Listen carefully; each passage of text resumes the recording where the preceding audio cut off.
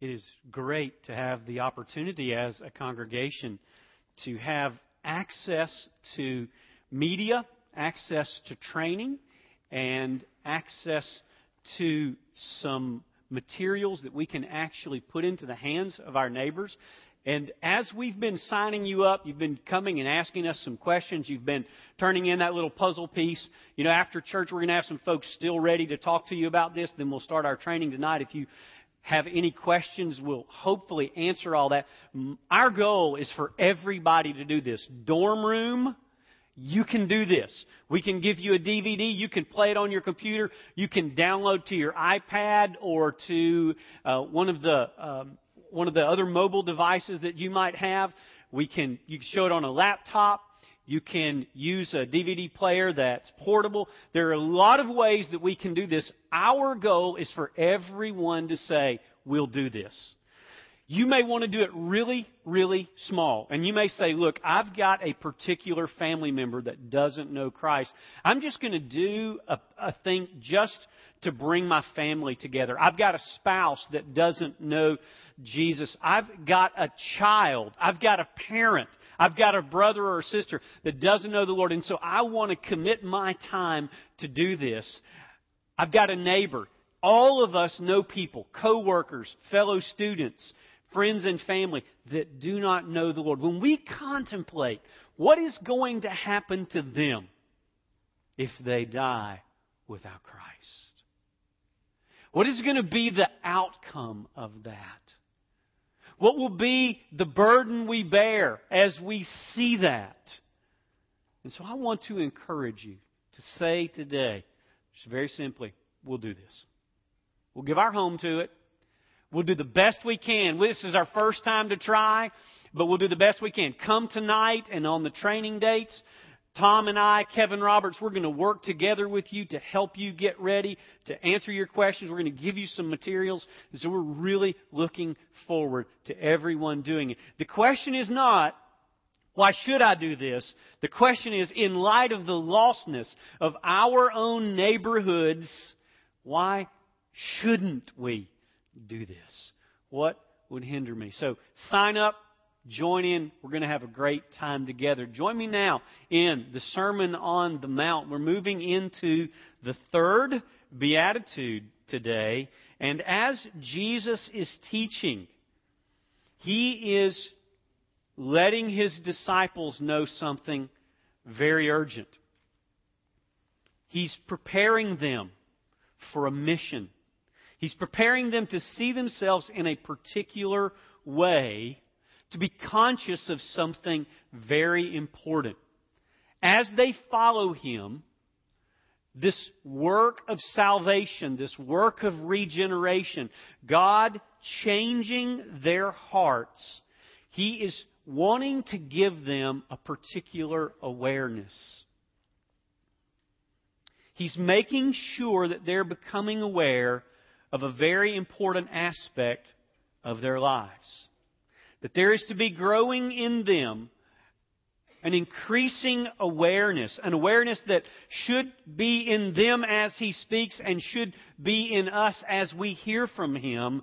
And that is an awareness that God has placed each of us where we are strategically. Your workplace, God designed before you were born for you to be right where you are today. He placed you strategically with the people you're working with. Your house in your neighborhood. Do not think that God is not sovereign over where you're going to live. You may have thought you had all the design, but God has planted you as a missionary in your house.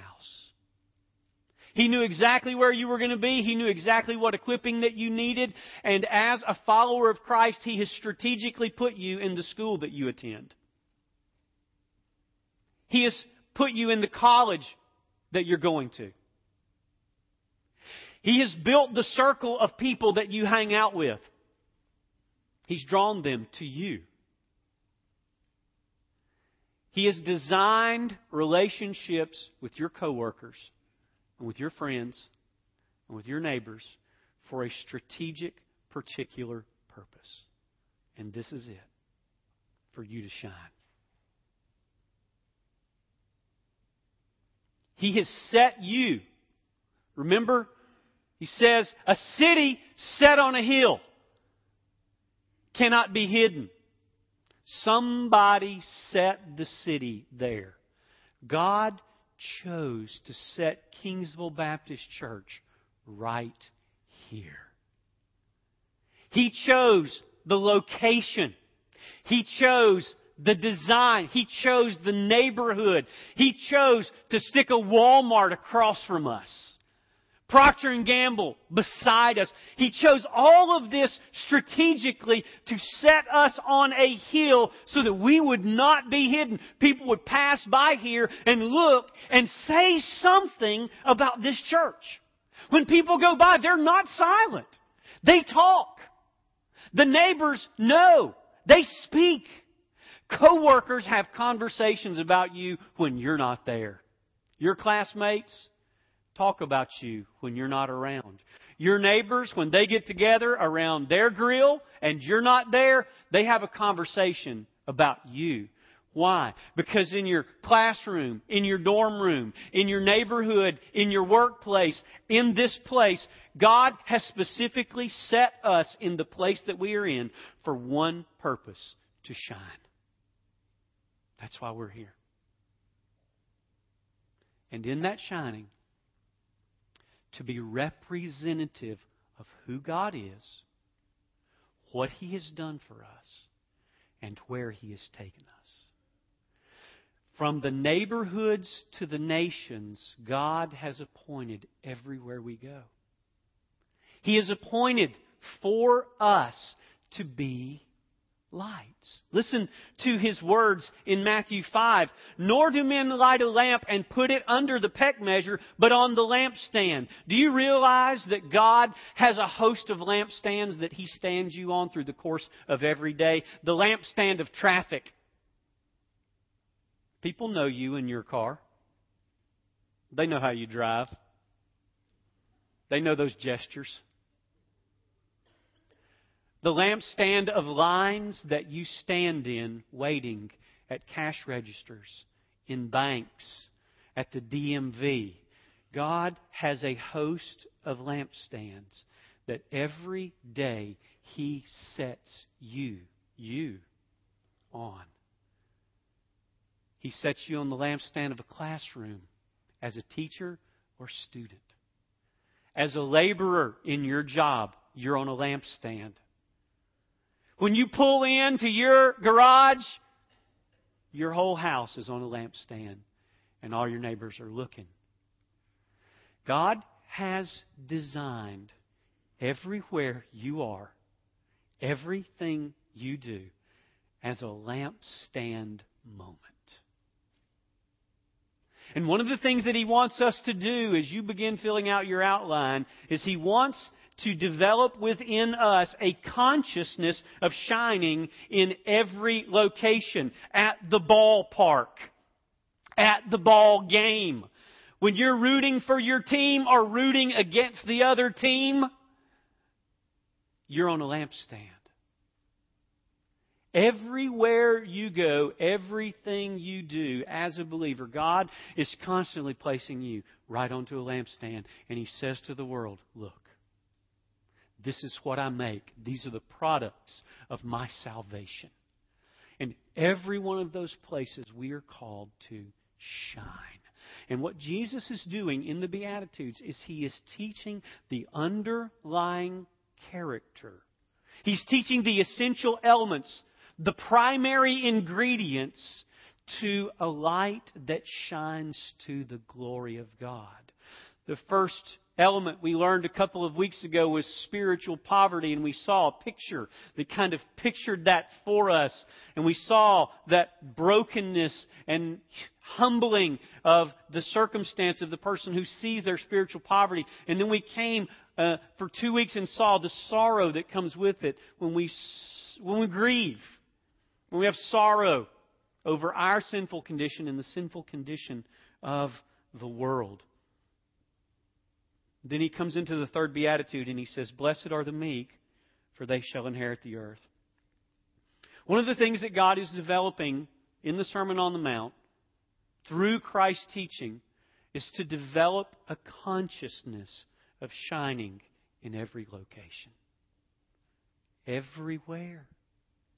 When you're on the phone with a telemarketer, you're on a pedestal shining the gospel. Everywhere, all the time. There is never a moment that someone on earth or someone in heaven is not looking at your shining.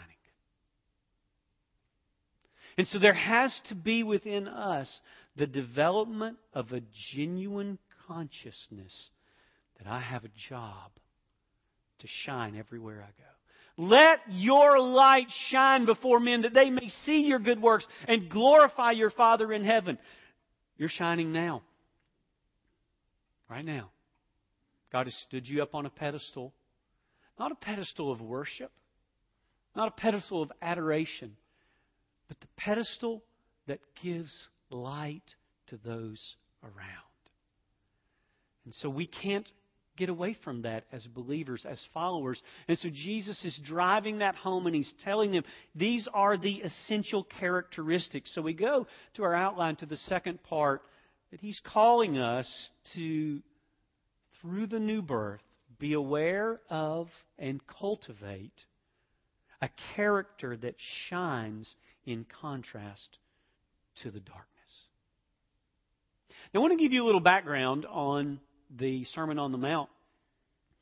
The Sermon on the Mount is given at a time of great messianic expectation. They were waiting for a Messiah.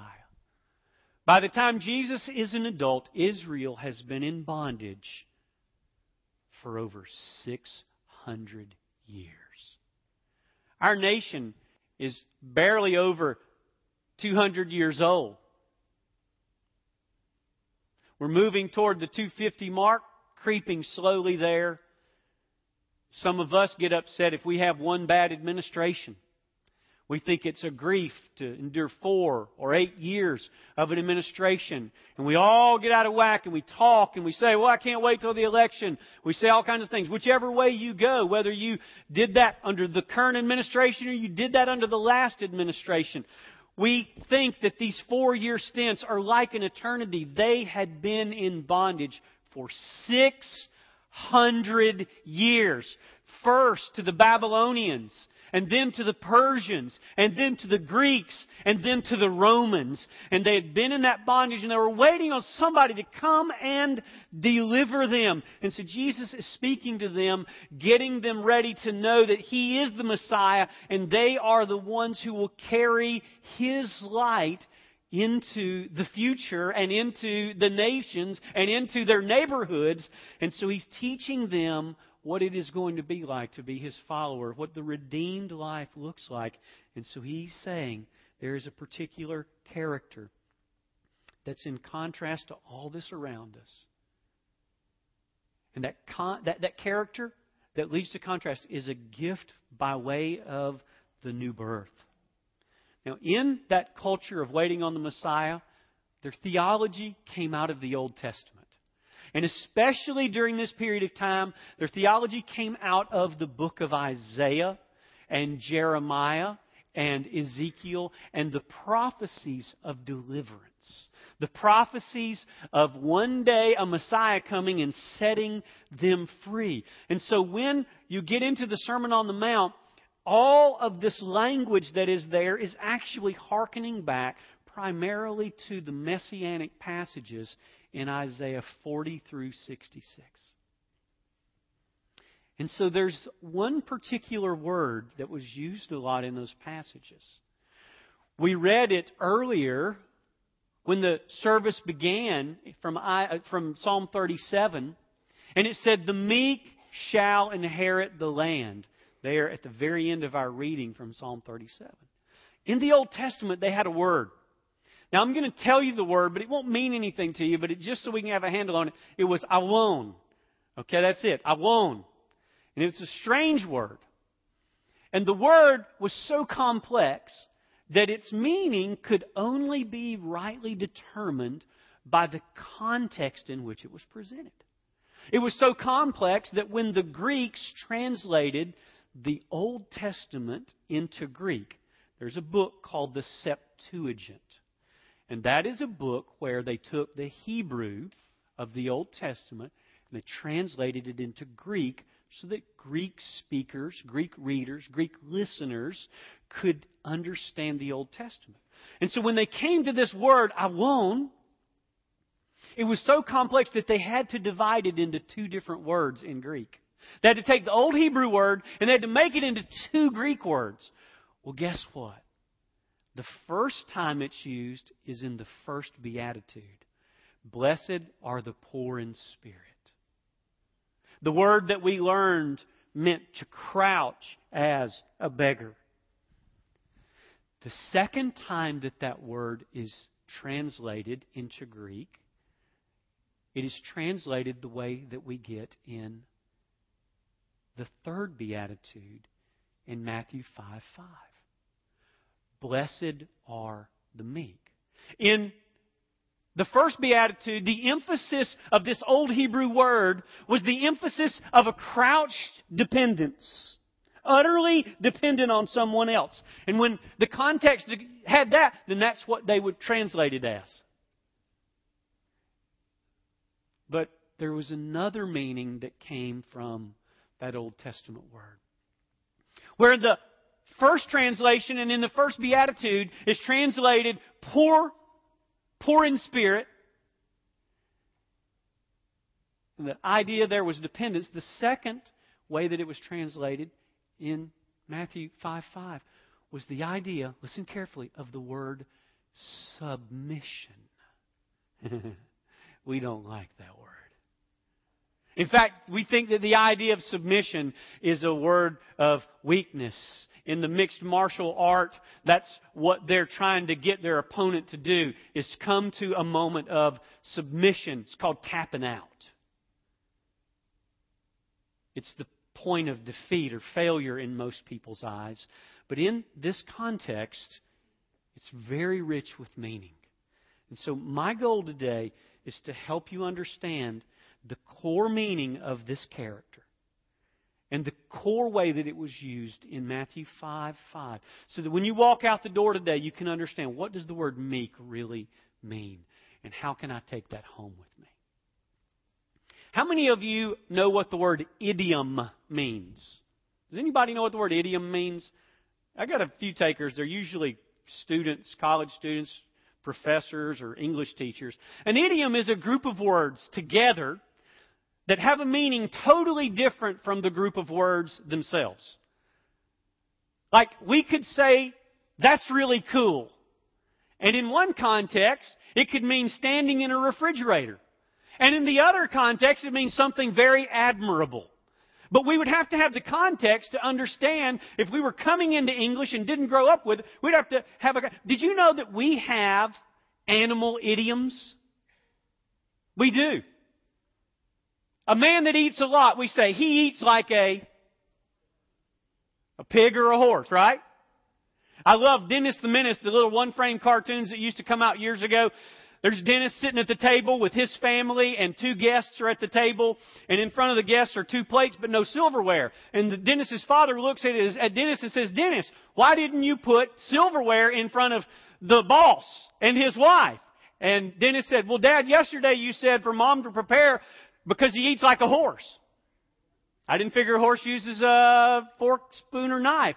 So there was an embarrassing moment. He eats like a horse. How about somebody who doesn't eat much and they'll say he eats like a bird? We have animal idioms. That when somebody says eats like a bird, you have to have a context for that. How about somebody who has reflexes like a cat? Now you drop a cat and he lands on his feet and he's really agile. Stubborn as a... Yeah. If somebody's going to be testing on you, what animal do they call you? The guinea pig. You're the guinea pig for this. Blind as a... Busy as a... Quiet as a...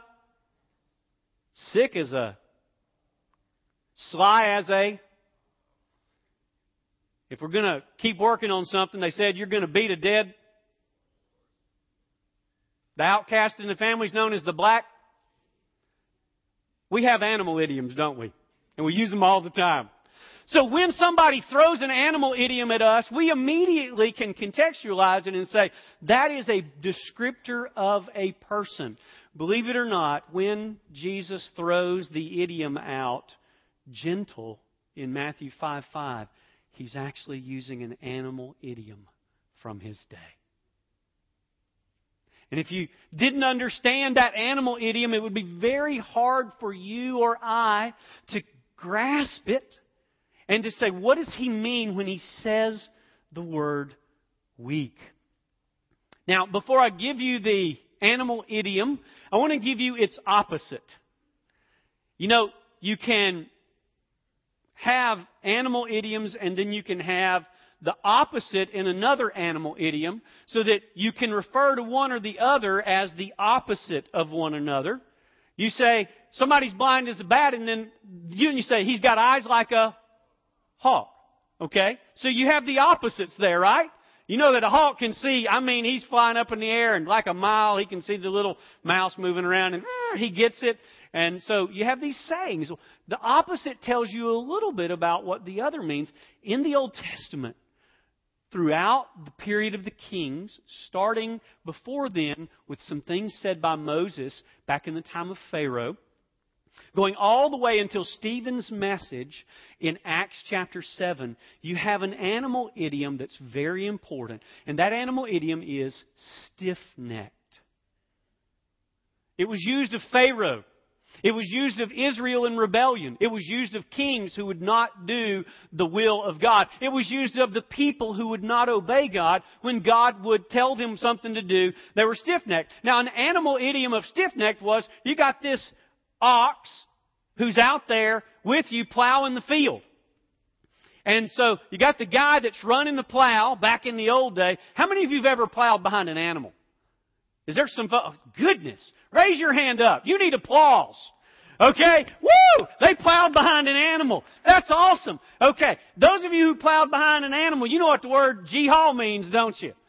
That's where you're getting your right and your left with your animal. And so you're plowing behind that animal, and you got a jihad with them. And that is, you give them a little bit of right or a little bit of left to guide them. You get to the end of the row, you got to work them around and start back on the next row. A stiff-necked animal was one that wouldn't jihad. Haven't you ever heard that phrase, those two people don't jihad? That means they do not cooperate. One of them or the other or both of them are stiff-necked. And what would happen is they would get to the end of the row. And they'd be trying to get that animal right or left to make the turn to come back. And the animal was stiff-necked. He wouldn't turn. He'd just keep going straight. He'd be plowing the neighbor's yard in a couple of minutes. He'd be plowing down into the creek so that he could get a drink of water. He'd be plowing over he'd head straight back to where his little place was that he stayed in the barn so he could get some food. He was stiff-necked. He's just going to go wherever he wanted to go. And so there was a word called stiff-necked. It was used from the time of Moses all the way through the death of Stephen to describe people who would not submit. Now, this word that is given to us here is a Greek word, praus. Now, that probably means absolutely nothing to you, but it does mean, it meant the opposite of stiff-necked. It was used of a colt, a horse that had been broken from being wild so that it could be ridden, so that it could pull a cart, so that it could do work and be useful to its owner. It was used of an ox that would do what the plowman said. When he would say, go right, the ox would pull right. When he would say, go left, the ox would pull left. It was the opposite of stiff-necked. It meant something that was surrendered. When Jesus describes true conversion, He says it begins with spiritual poverty. It continues with spiritual mourning over one's sin and the sins of others. But the outcome of that is a submission to a master. Now, something was necessary for this to happen? Letter A Copernican revolution through the new birth had to come. Now, what is a Copernican revolution? Well, Copernicus was a guy who lived a long time ago, back when everybody thought that the whole universe was actually going in circles around the earth. They thought that the whole world was the center of the universe. They thought that the sun spun around the world. They thought that the stars spun around the world. They thought the world was still and everything else was moving around it. And so that was the thought of the day during Copernicus' time. And he began observing the stars and watching them and seeing things and measuring. And he came up with an understanding that the truth was not that the earth was the center and everything was going around it, but that the sun was the center of our solar system and that the earth was going around it. So revolutionary was this that people began to persecute him horribly. He was frowned on by the church. He was frowned on by the scientists. People thought he was crazy. But he had a revolutionary idea. He said, you know what? Everything doesn't revolve around us. We revolve around the sun. Now, a Copernican revolution in your heart is the day that you find out that it is not about you.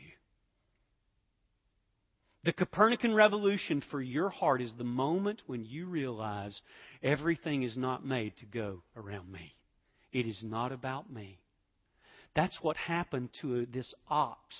You see, this ox finally came to realize when he would be called Praus, he was the one who realized it wasn't about him.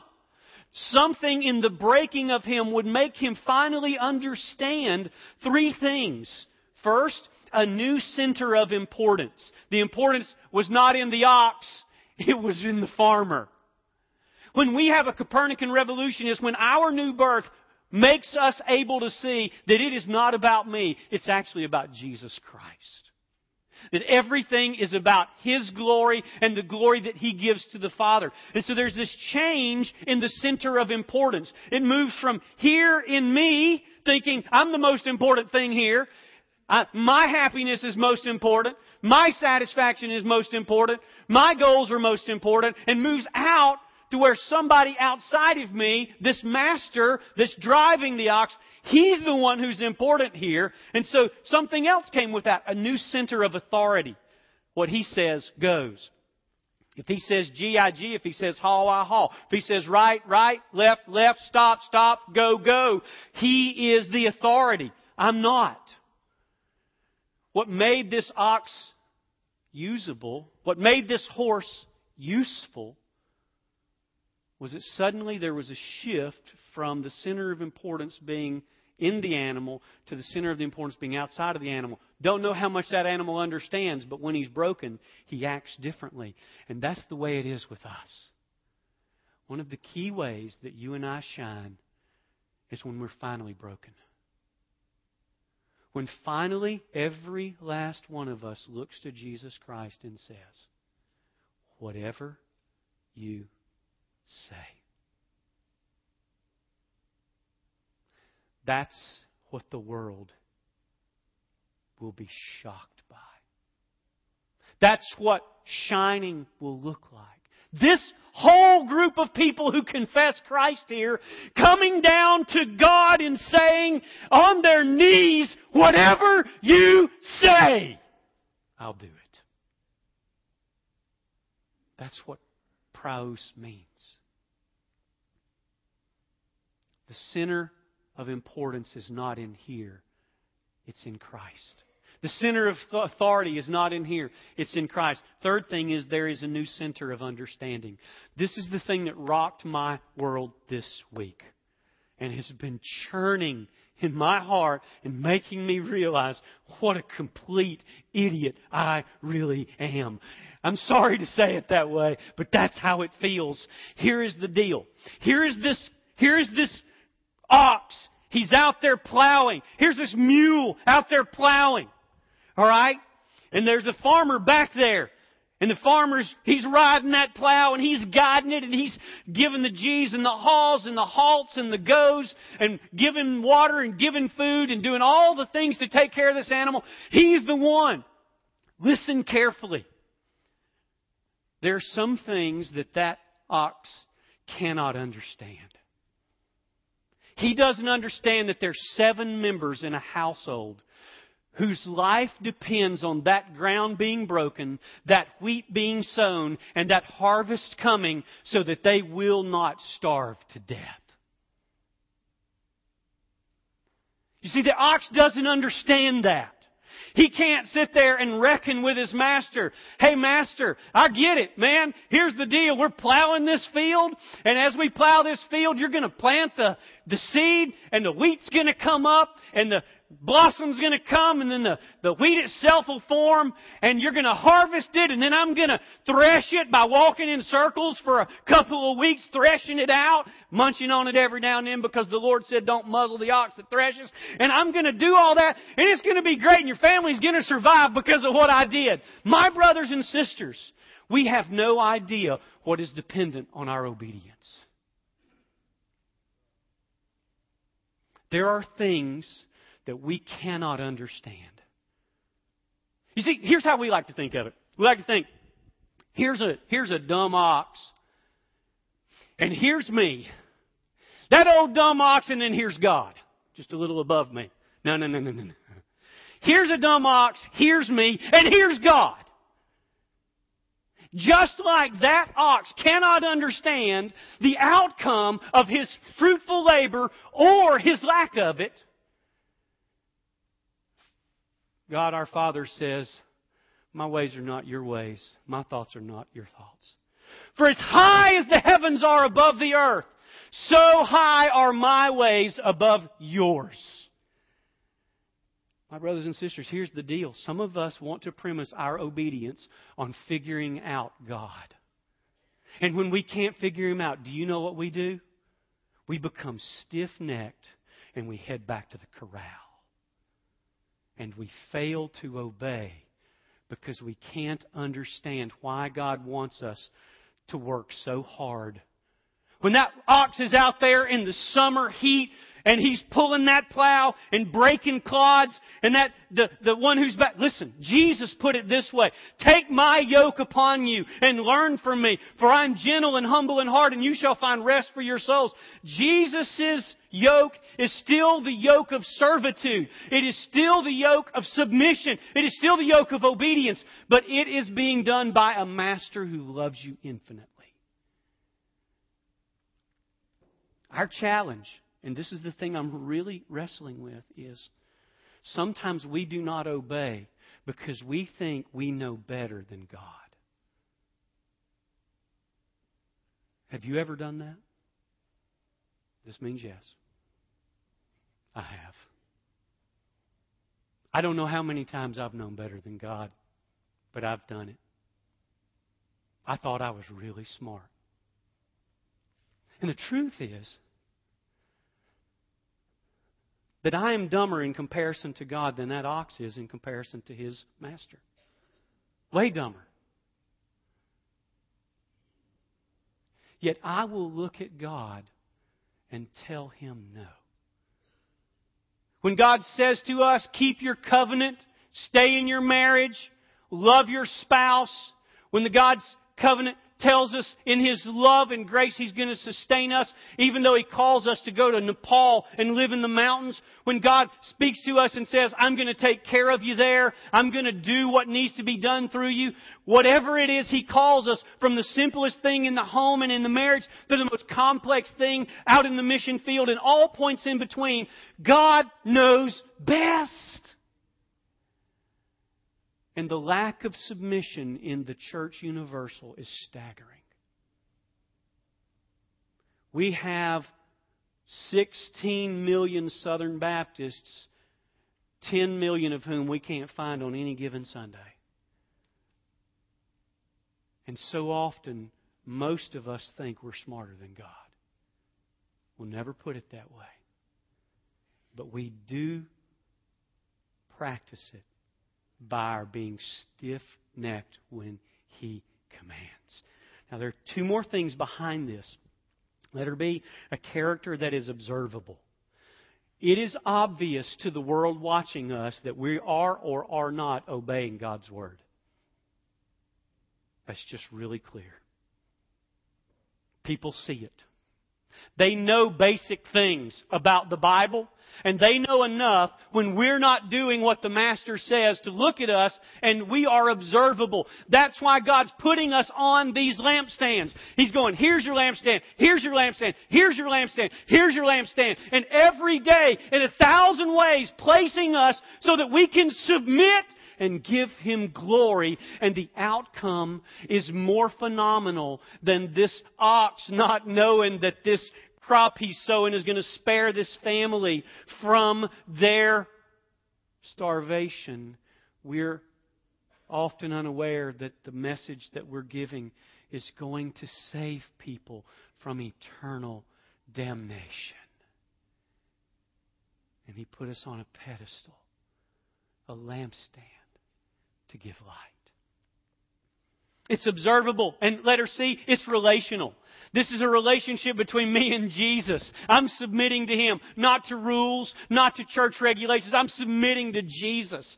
It is relational because He's my master. He's the one who put the yoke on me because I wanted it. He's the one that leads me. But my brothers and sisters, I want to share something with you today. Every one of us here today is under a yoke. Some yoke somewhere is guiding our lives today. It's either the yoke of our lust, the yoke of our passions, the yoke of our own will, the yoke of our own desires, or it's the yoke of Jesus. But every one of us today is under a yoke. Jesus is the only one who can honestly say to us this word: my yoke is easy and my burden light. Because the end to which Jesus is working is so different than all other yokes. Now, here's what He does in the end. And I want to give this to you quickly. We'll flesh this out more as we talk about the kingdom. Letter 3, a consequence that makes every sacrifice worthwhile. You see, there is a consequence to this redeemed life. The consequence is given to us in the second part of the verse. Blessed are the meek, submissive. These are those folks who are under the control of their master and his authority. What's going to happen to them? For they shall inherit the earth. He's going to give three things here. An inheritance that gives security. How many of you have seen this? Either on the internet or in person. There's a big RV or a really fine truck, and on the very front of it, it says, spending my children's... All right? Have y'all seen that? Some of y'all may have it. I'm not putting down on you. I think it's funny. But you know what I'm talking about? Spending my children's inheritance. Listen, when Jesus was on the cross, God could have put a sign on Him. And it would have said, purchasing my children's inheritance. You see, Jesus is offering you something He bought. He's offering to buy you and to give you His own inheritance. See, Jesus is the heir of everything. Guess who gets it all in the end? Jesus. Guess who the universe belongs to? Jesus. Guess who's going to run the whole show at the end? Jesus. And He has bought you and offered to bring you into an inheritance that gives you security no matter what you own on this earth. He wants to give you a real, lasting, eternal security. I was talking with a family the other day and they made a joke about... They said, yeah, there's no trailer hitches on hearses. There's not. You can't take it with you. But I want to tell you something. You can store it up. An eternal inheritance. The second thing He teaches us, and we'll get into that as He fleshes it out later, an inheritance that promises satisfaction. One of the things that Psalm 37 is talking about, that this is taken from, is people who are satisfied in God. Isaiah 55 gives us an opportunity to see, why do you spend on that which does not satisfy? Come and buy wine and meat and milk without cost. He's offering us eternal satisfaction. And then finally, an inheritance that grants significance. I was reading the internet the other day and it said the heiress of a particular huge conglomerate had been killed in an accident. Very sad. And so the question was, who's going to get what she had coming?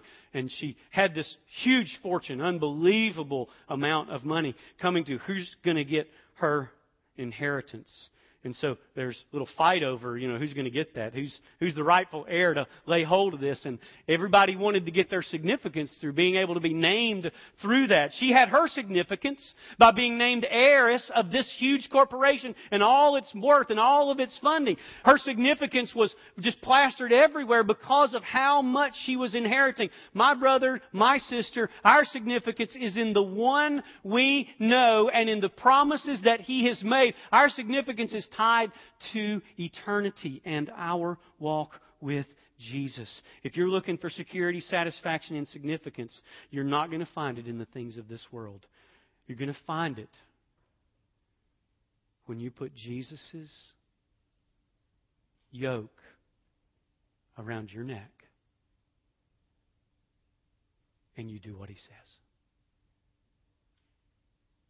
That's it. Now, a minute ago I talked about animal idioms.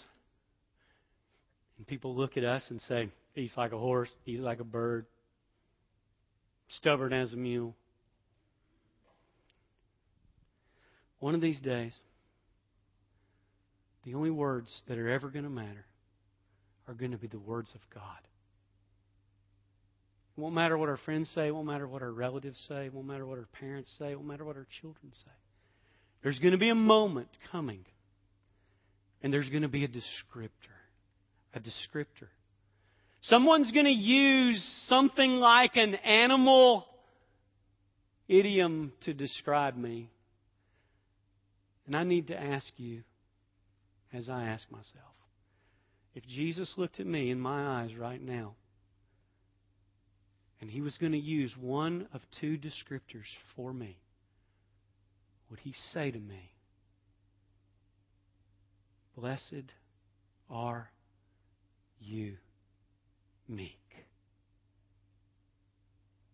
Or would He say to me, "Why are you so stiff-necked"? If Jesus was to address you personally this minute, what would He say?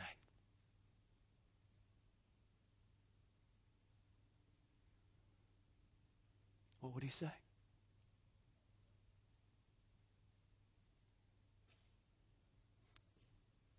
One of the things that has to happen is we have to realize what regeneration in the new birth really means. You see, when Jesus steps into my heart and saves me, the Bible says He changes my heart. And what He does is He enables me to be meek. He enables me to be broken from my old ways. He enables me to be pros.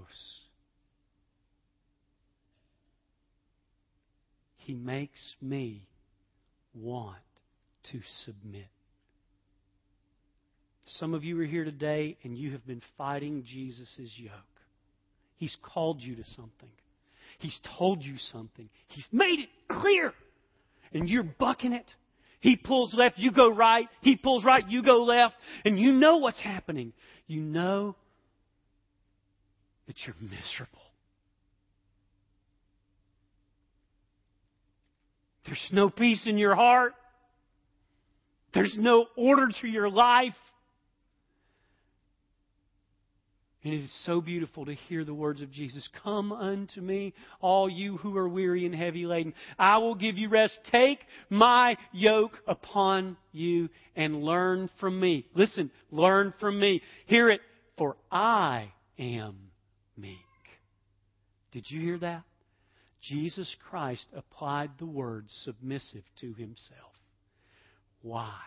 Because He took His Father's yoke long before He called me to take His. His Father's yoke was heavy in the garden, where Jesus coming to grips with the fact that He was being made sin. He who knew no sin, He was becoming sin. And He begins in such a strain with the yoke of God that what happens, it's not just sweat anymore. Blood begins to flow out of the vessels because the blood pressure is so high as He wrestles with the yoke of God. But in His prayer, Father, if it be possible, let this cup pass from me. How many times have we prayed that, but we failed to pray what Jesus said in the end? Nevertheless, not my will, but yours be done.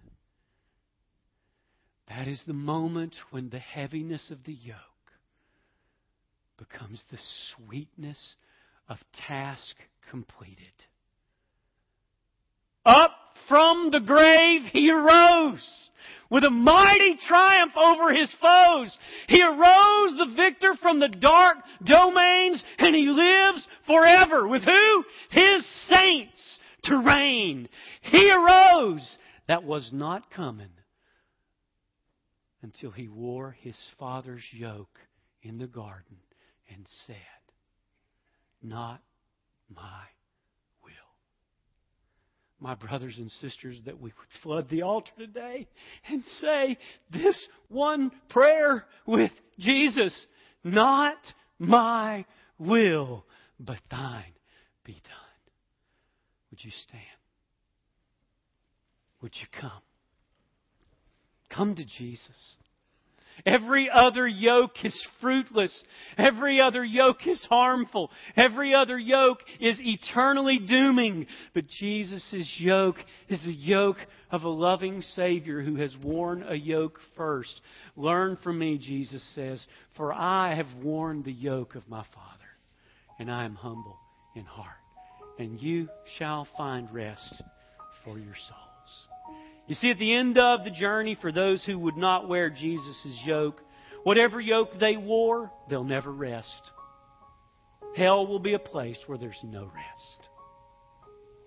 The Bible says there's no rest for the wicked. And so hell will be a place where there's one thing that will never happen. You'll never rest. But in heaven, for those who will wear the yoke of Jesus, rest, rest, rest. Would you come to Jesus today? Those of you who already know Him, would you come and maybe kneel down and say, not my will, but thine. Those who've never given their lives to Christ, today is a great day to say, Jesus, put your yoke on me. Save me. I trust that you died for my sins, that you were raised from the dead. I believe. Save me. Would you do that now, even this moment? As God moves your heart, would you come?